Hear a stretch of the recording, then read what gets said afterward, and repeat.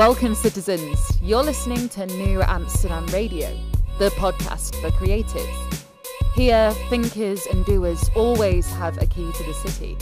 The mayor is in, so office hours start now.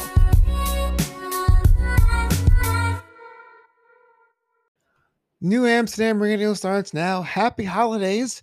You've made it to the final episode of New Amsterdam Radio, brand new for 2022. Can't believe 8 seasons is rocking and rolling, and we couldn't do it without your support.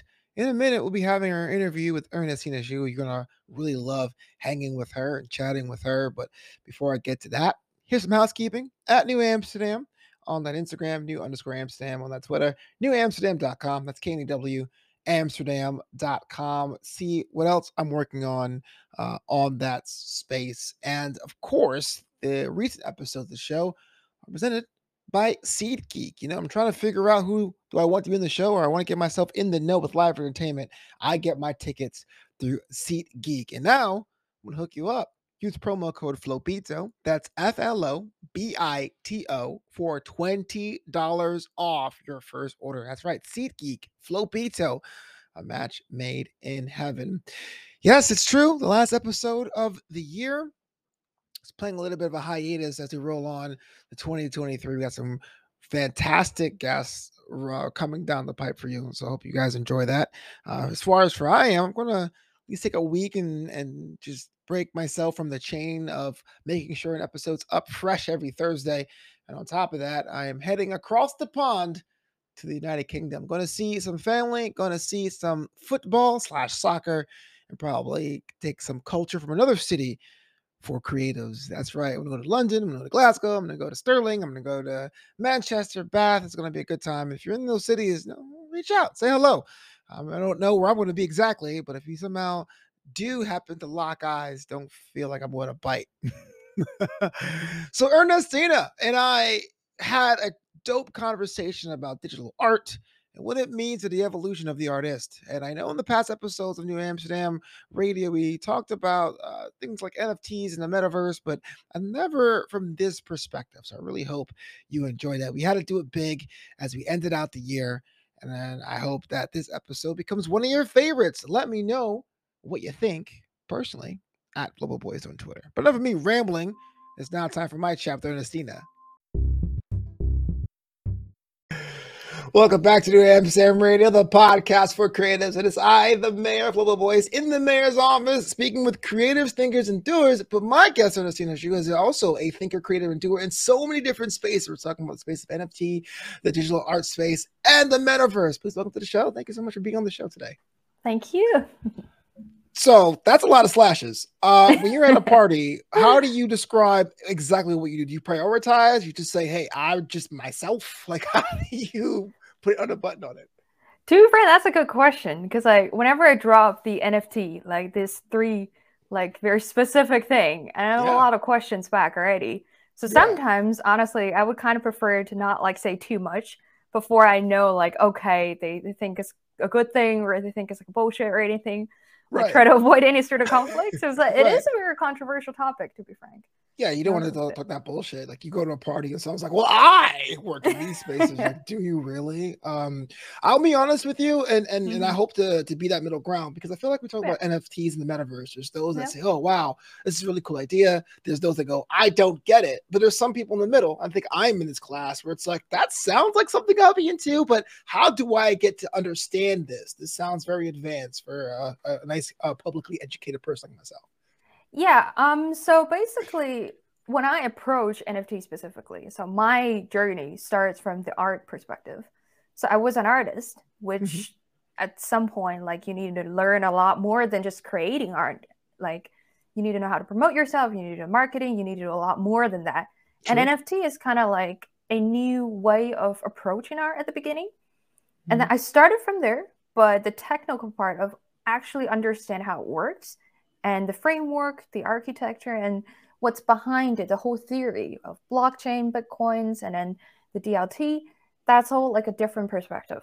It's you need to first come into practice and then understand the history or the theory behind it. People ask me, especially, what's your opinion? Like, what's your, what do you advocate? Do you think it's going to be the next big thing?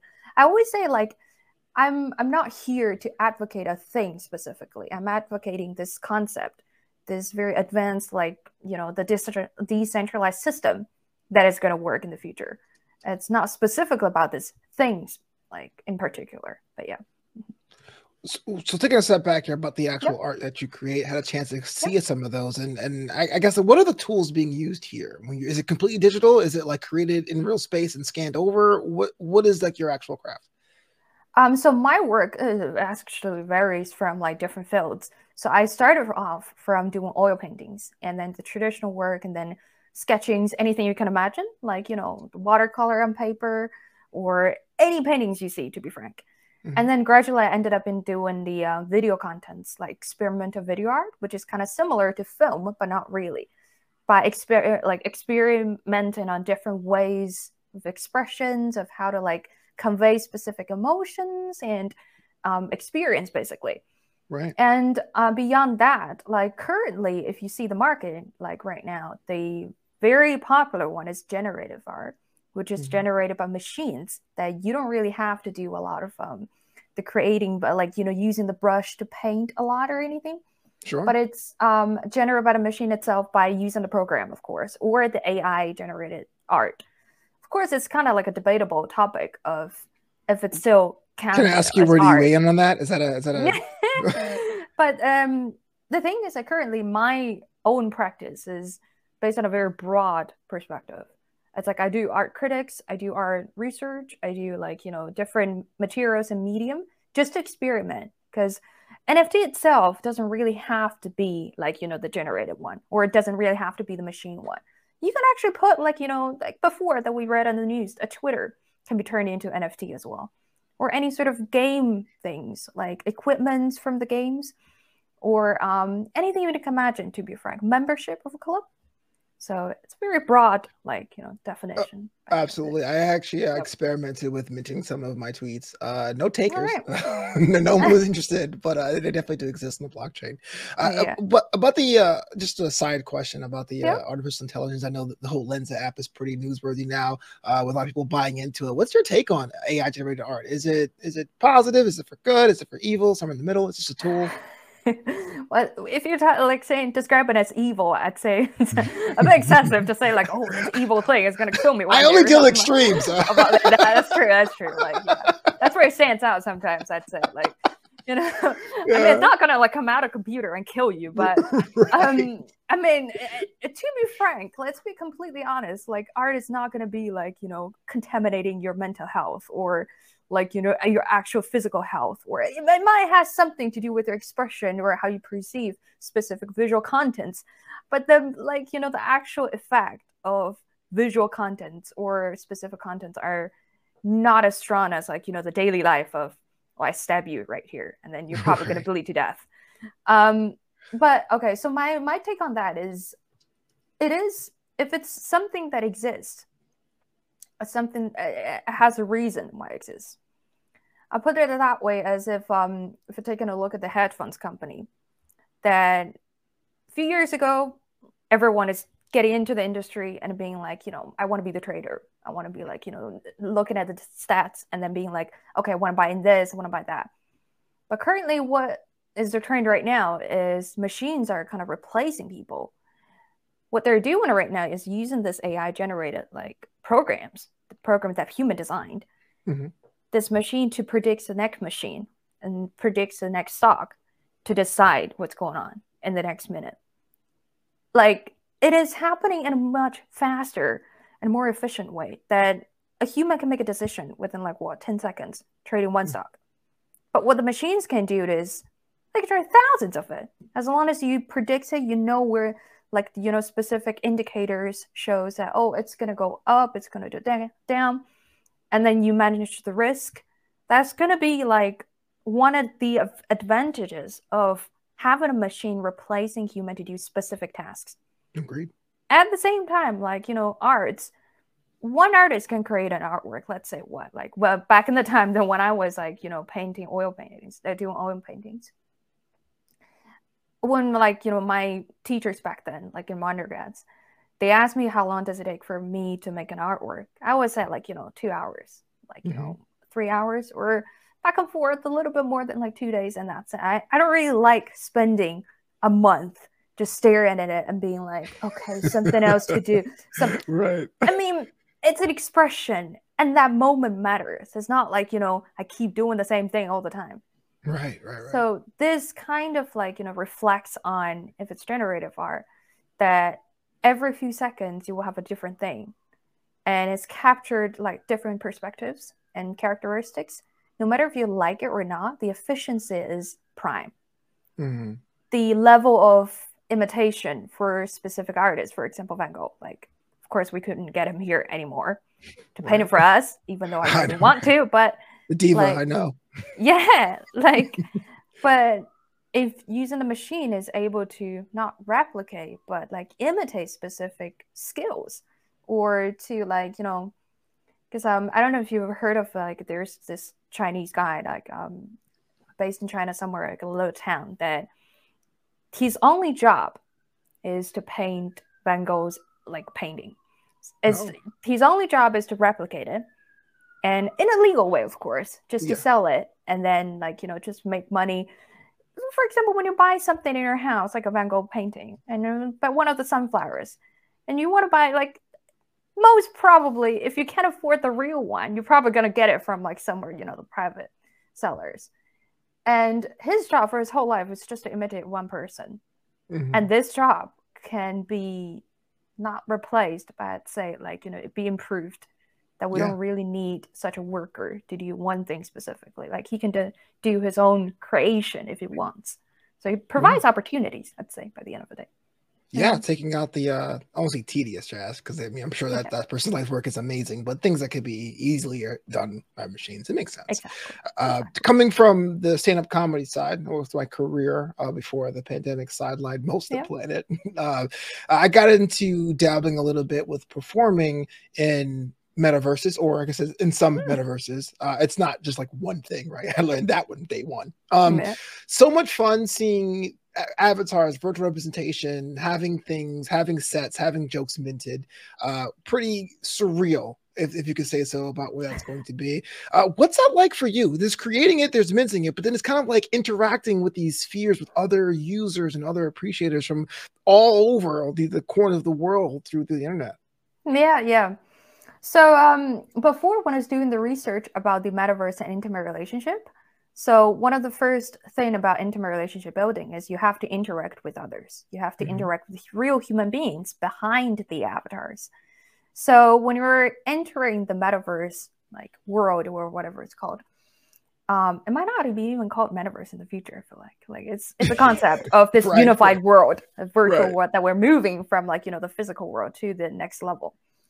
But in general, like, when I'm getting into this world, at least, I would kind of be prepared to encounter any sort of problems that if I'm having it in the real life, it's going to be replicated there as well.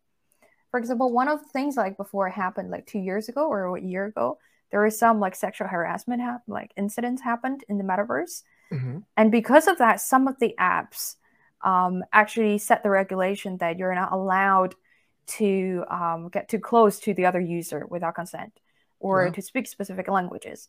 Of course, like a hate speech or any related stuff shouldn't be like allowed. But I mean, in a way, because you kind of have to like expect it to happen, because it's going to be a world, and you're going to be like filled up with everybody is going to migrate on it, and all the industries are going to try to get up on it, like the real estates last year. Like they're already trading, like trying to get the lands and then try to build the properties and everything. Like the more that they're moving stuff on it, the more possibilities that we're creating for the future to be able to live on this virtual world. But at the same time, there will be a lot more questions, or especially when there's no regulations or laws yet, like to be properly issued by the government or any sort of like, regulatory government like organizations. It's going to be hard, like just like NFT or Bitcoin's blockchain, like I always say that you can tell it's something onto when companies get involved, and when companies get involved, regulations follows right after. Like I understand that Facebook is now Meta, but I gotta feel this would be the lame one, right? So let's talk about a little bit about you being an artist and the relationship between art and commerce, right? I mean, we can always create what we want to, but if you're an artist that doesn't sell anything, I mean, you're pretty much just a conceptual person. What's that kind of been for you on your end, working with Metaverses and minting some of your work? Or just even get into that involved with other artists who do the same thing? Is it a clear path for generating revenue to subsist, or is this kind of a tool in a bigger toolbox for other things? Yeah, like firstly, I have to agree. Like, the conceptual art is like, that's a very funny way of calling it, but not like, it's a very respectful way of calling it, to be frank, in a way. Honestly, like before the whole like NFT thing like launched, it has been a bit problem. Well, I call it a problem or issue more of for independent artists, especially new artists at the early stage of their career, trying to get into the industry, trying to get to know the collectors, galleries, and traders to get their paintings out, because it is a problem.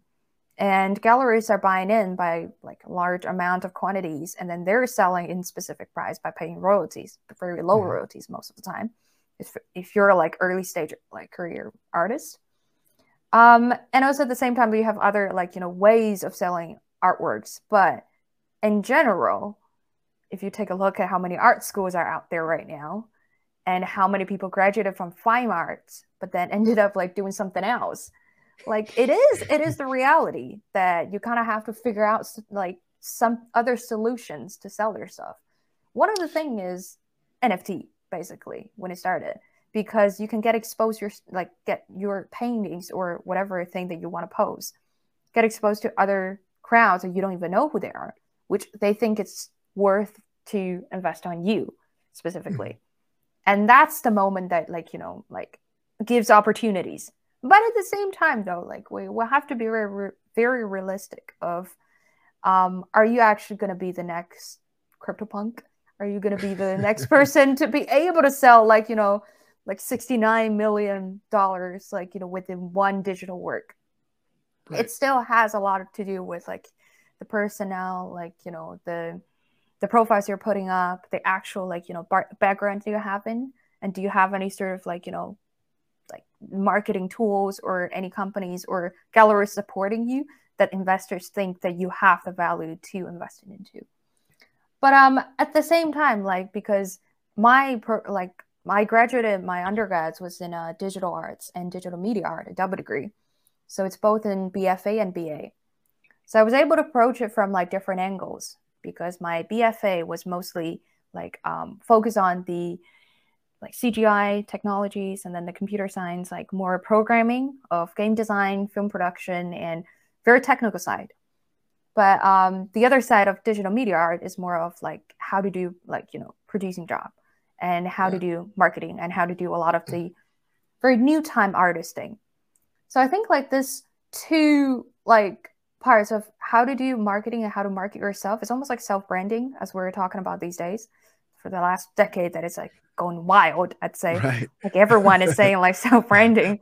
My brand, dude. Yeah. Yeah. It's almost kind of like that you have to be having like, you have to have this sort of entrepreneurial like thoughts, and then figure out your own way of dealing with it. Because my path came from the digital arts to digital sociology, and then migrating to fintech and digital art.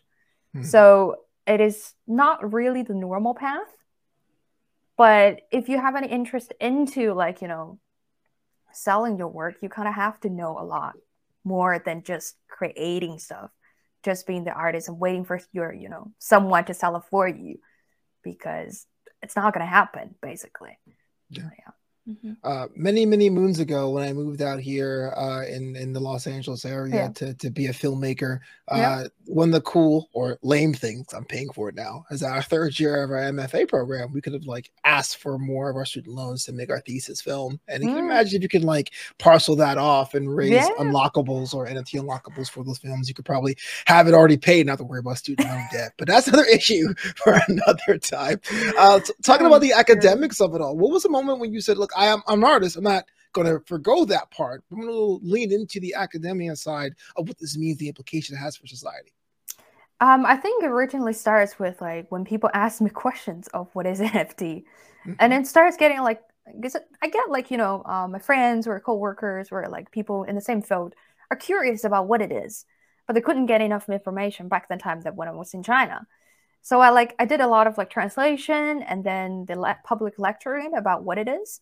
So at the beginning, that was like the beginning of 2021, and a lot of fellowship and then places, they want to find out about this new thing because of the headline, the 69.3 million bucks of that one specific digital art is astonishing all of a sudden.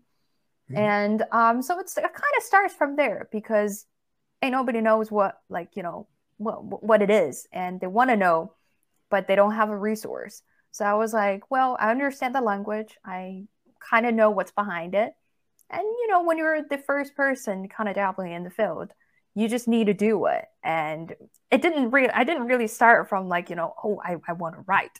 Well, I didn't want to write for a long time until I actually got into like, the whole research. But later on, the more that you find, like, when you finally get into the field, as currently I'm both in the social science department and also the fintech group. Right. That's like more business related. Both sides, they don't really know each other that well.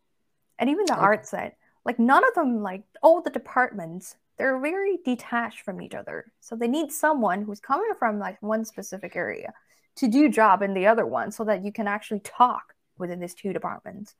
And the moment you can engage this conversation, you don't have to be like an actual expert. Like, you don't have to know everything about like, you just need to know a little bit more from the other disciplinary and bring it in. And you become the bridge to like, communicate with one another. So that's the whole definition of interdisciplinary study. So that's what drives me today, to be frank. What was kind of cool is that the icons of art always seem to be that Rosetta Stone. Like not all the translations go through, but enough to say, hey, look, this is the art side, this is the commerce side. But about your academic side, you are in the process of releasing a book on the subject. So I'm just really curious about the through line, because there's a myriad of angles that you could approach this. What's your book about, and how can people get more information about it? Yes, so the book is kind of approaching the NFT and metaverse in a more like plain way or easy understanding way of what it is and how do we deal with it from so you don't have to deal with all the jargons and with all the the minting, the decentralized finance, and then all the big words that is out there. It's going to try to like bring down the jargons and then make you understand it in an easier way of what it is. And if you're interested in it, of course, like there are more books to read about, like in a more professional way and how you can engage in it. But one of the main goal for the book is to let like the public to engage with the academic like research of what's going on in the NFT and metaverse, and what can we do as someone who's interacting, who's living in this society, like the digital age, that not knowing where to go next, and trying to figure out a way, like a bit of a guidance from the academic, the technical side, and give it a bit, just trying to connect it all, as I always say. Well, here's the question I have for experts like yourself, and I'm so glad you're able to think about those who are trying to get on board the on ramp until more deeper things. What was your process in understanding if it works? Do you have like a team of lay people? You're like, yo, read this book and let me know if you get it, or did you like do self edits? You have a team? Like, what was the process in balancing the knowledge and making it accessible? So the thing, so because I came from the art background and my friends are very diverse in general, and I didn't really come from like the proper academic, surrounded by academias. So my approach is to talk to a lot of people, especially when they're not in the fintech specifically, or in not even knowing what is NFT or metaverse, and give it to them for the first chapter and the second chapter, and ask them about their like ideas. Like, do you get what I'm saying? And at the same time, I have a Medium blog that I keep posting stuff and waiting for reflections or comments on what are the people like, what do they think of it? Do they think it's more accessible, or do they think it's too complicated, or do you have any suggestions? So originally actually starts from the blog and the original podcast at the beginning, that like turning into the audio and the visual way of explaining it. And when you explain it like many times as you would, like you get used to it, and then you start like kind of approaching it from the way that, okay, this is the stuff they understand, this is a word that I should be using, instead of like piling it up with all the stuff you don't understand and try to explain it in the next 5 minutes of what it is. And you're not going to get it like in the next hour. It's just not how it's worked. Like you need to like breach it in a much, much slower way, and then make them get used to the word first and then use it properly. And then before this whole process is happening, like don't use any of the words. Just substitute with something that you understand, like the stock. Like sometimes people are comparing like Bitcoin's blockchains as kind of like the stock market. I wouldn't agree completely, but if you really want to think it that way, yes, it is. It's like going up and down, right? Because it's like, the authorities are not going to be those like, the government and this and that. Not going to be any organizations, but it's similar. Yes, the concept is. So yeah, it's like when I was in film school and trying to describe a movie, it's like this meets that. You're like, no, it's not. It's a whole unique thing. You don't understand. Fine, it is. Whatever you want, it's cool.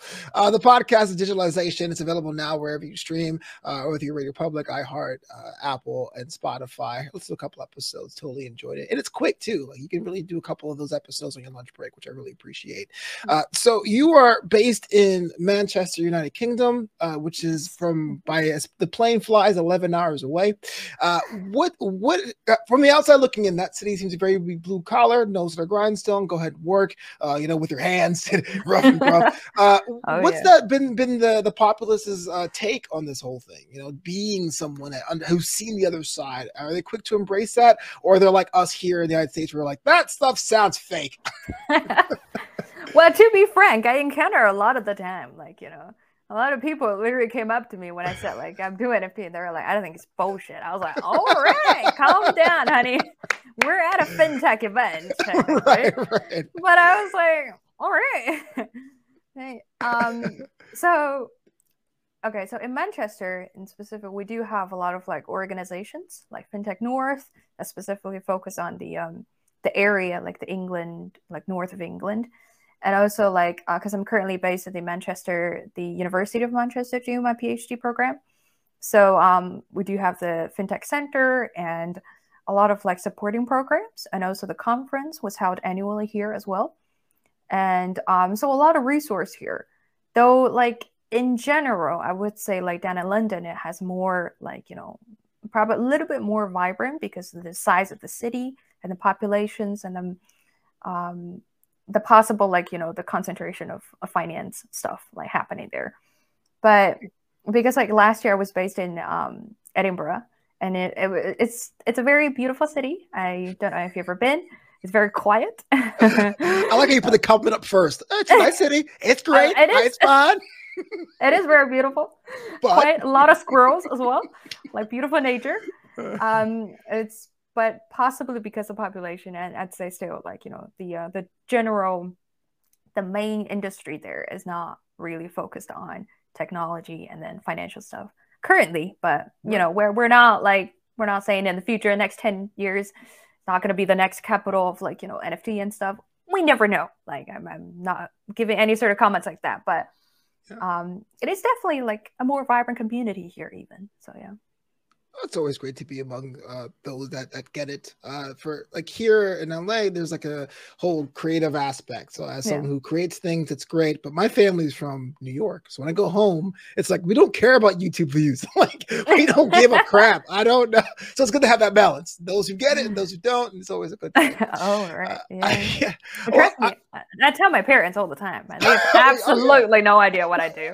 It's like we support you because you're our kid, but yeah, honestly, like there are a few people like now you kind of know, like when you talk to someone, you kind of select. You're like, okay, I see you a little bit. You're kind of into it, and I will tell you more about it, or else I'll be like, no, it's fine. Right. It's fine. Right, yeah, exactly. Just smile and I walk away. Yeah. Well, I always ask all my guests these personal questions because I like to go deeper and find all Yeah. the scandalous things. But if you do believe in the concept of a day off, what do you do for your day off to recharge? That's a good question because I don't really let myself go on the day off at all. What? What's going on? I think, to be frank, I would be too anxious to not do anything. Because like I have this clock that is ticking all the time that if I'm not doing anything, the world is gonna keep up and they're gonna, outcompete me and I'm gonna be like behind everything. And I mean, you can check your phone at the roller disco, or you can look at an iPad at a baseball game. Like it's not like you're straight into your office. True. It's kind of funny, like because I normally when people ask me about my daily life, especially when you first start doing the academia, like shifting from the practice work to the academia work, your life is kind of like a little bit different now. Mhm. And I always tell them like I don't really have a day off during the week just to keep myself sharp and then do stuff. I think actually one of the things I think I'll probably do a lot is to do more online courses Okay. and just like lectures or any other courses that I've never heard of. Like last year I think I took a course of like just one of the open course about near-death experience of like wow. what you're going to experience in the hospital in the last few minutes, and from the biological side to like the spiritual side, but which I'm more interested into the the biological side of your pupils are going to dilate and then your heartbeat is going to do something, and then like how do they define your dead, and is it going to are you going to be like having a fake death and then nobody's going to recognize you, like because I do have the anxiety of like if one day I'm dead but I'm actually not dead but Right. someone is going to say like you're dead. Right. That's like one of the things.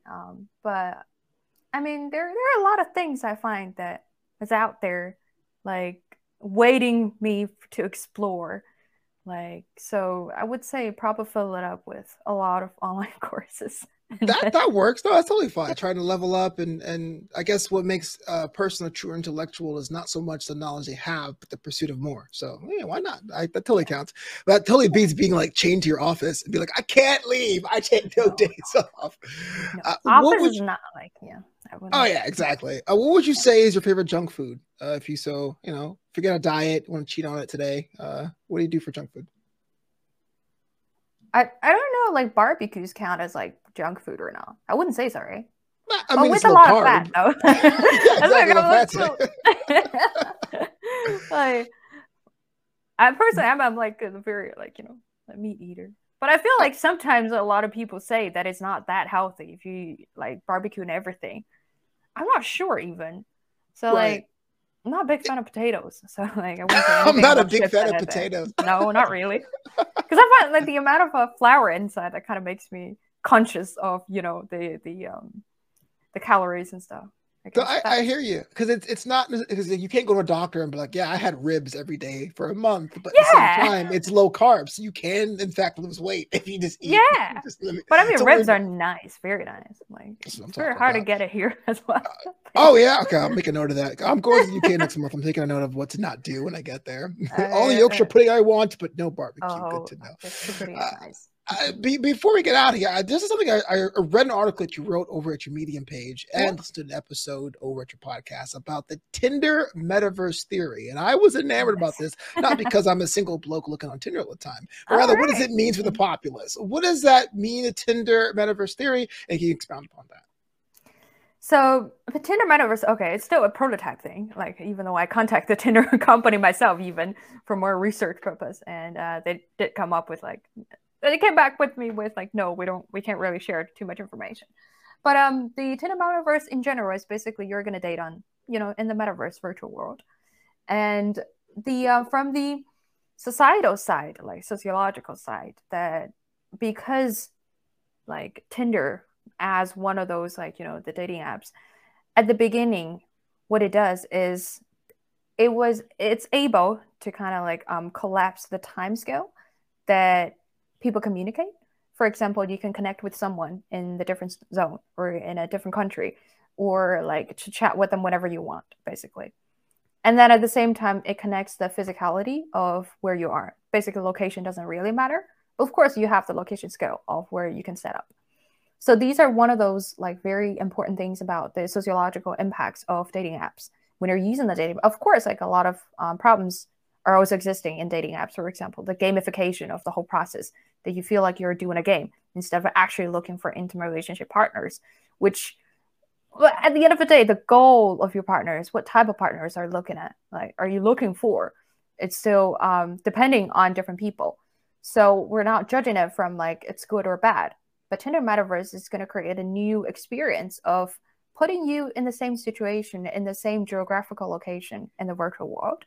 And you're able to do something together, as if you can imagine yourself in this space or build your own space if this means a lot to you, or like rebuild something from your memories. For example, some place that already been like, you know, like that's already gone. And then experience this unique thing to you and to the other partner. So creating memories as in the intimate relationship building is very important as a shared memory. So Tinder Metaverse is going to like actively promoting and then allow you to create this sort of distinctive things for yourself. And also at the same time, like a lot of things that Tinder Metaverse or Metaverse in the like intimate relationship can explore. There hasn't been actually like a limit of what you can do, but you are the person who is creating it yourself. That's basically the definition of Web3, that you won't be looking at the computer using the Facebook by recognizing that there's actually those like programmers designed the program for you to use it, and you're able to share using specific functions but not create original stuff yourself. Web3 basically giving you the opportunities of, okay, I'm creating this blank thing for you that you're going to be the programmers, and it's going to be a more accessible way. Like, it's not like saying everyone has to be a programmer, of course, but it's basically making you the creator of this world to create what you want and what you want to spread out or create or whatever you want to do about it. So that's, yeah. Mm-hmm. I can't wait to be the first man left on red in the metaverse. Ernestina, thank you so much for being on the show. New Amsterdam Radio, the podcast for creatives. If someone wants to connect with you or learn more about your research and projects coming up, how do they go about doing that? So I do run like a personal website, and which is including most of my artworks and our experience, and then the podcast, book link, everything you can imagine, basically. And the social media, reach out to Twitter, Instagram, Facebook, wherever you could find me. Or if you want, connect me with, like, you know, in the academic way, like send me an email if you have any sort of proposal. It's all out there, and just Google my name, and I guess, yeah. That's the highlight of my career. You want to know who I am? Google it. That's great. Yeah. I mean, to be fair, Ernestina is not really a common name. So like, fair. I was like, oh wow, that's nice. That's cool.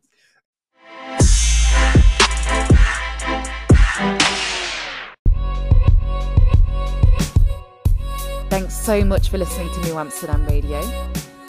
Learn more about the show at newamsterdam.com. That's KNEW Amsterdam.com.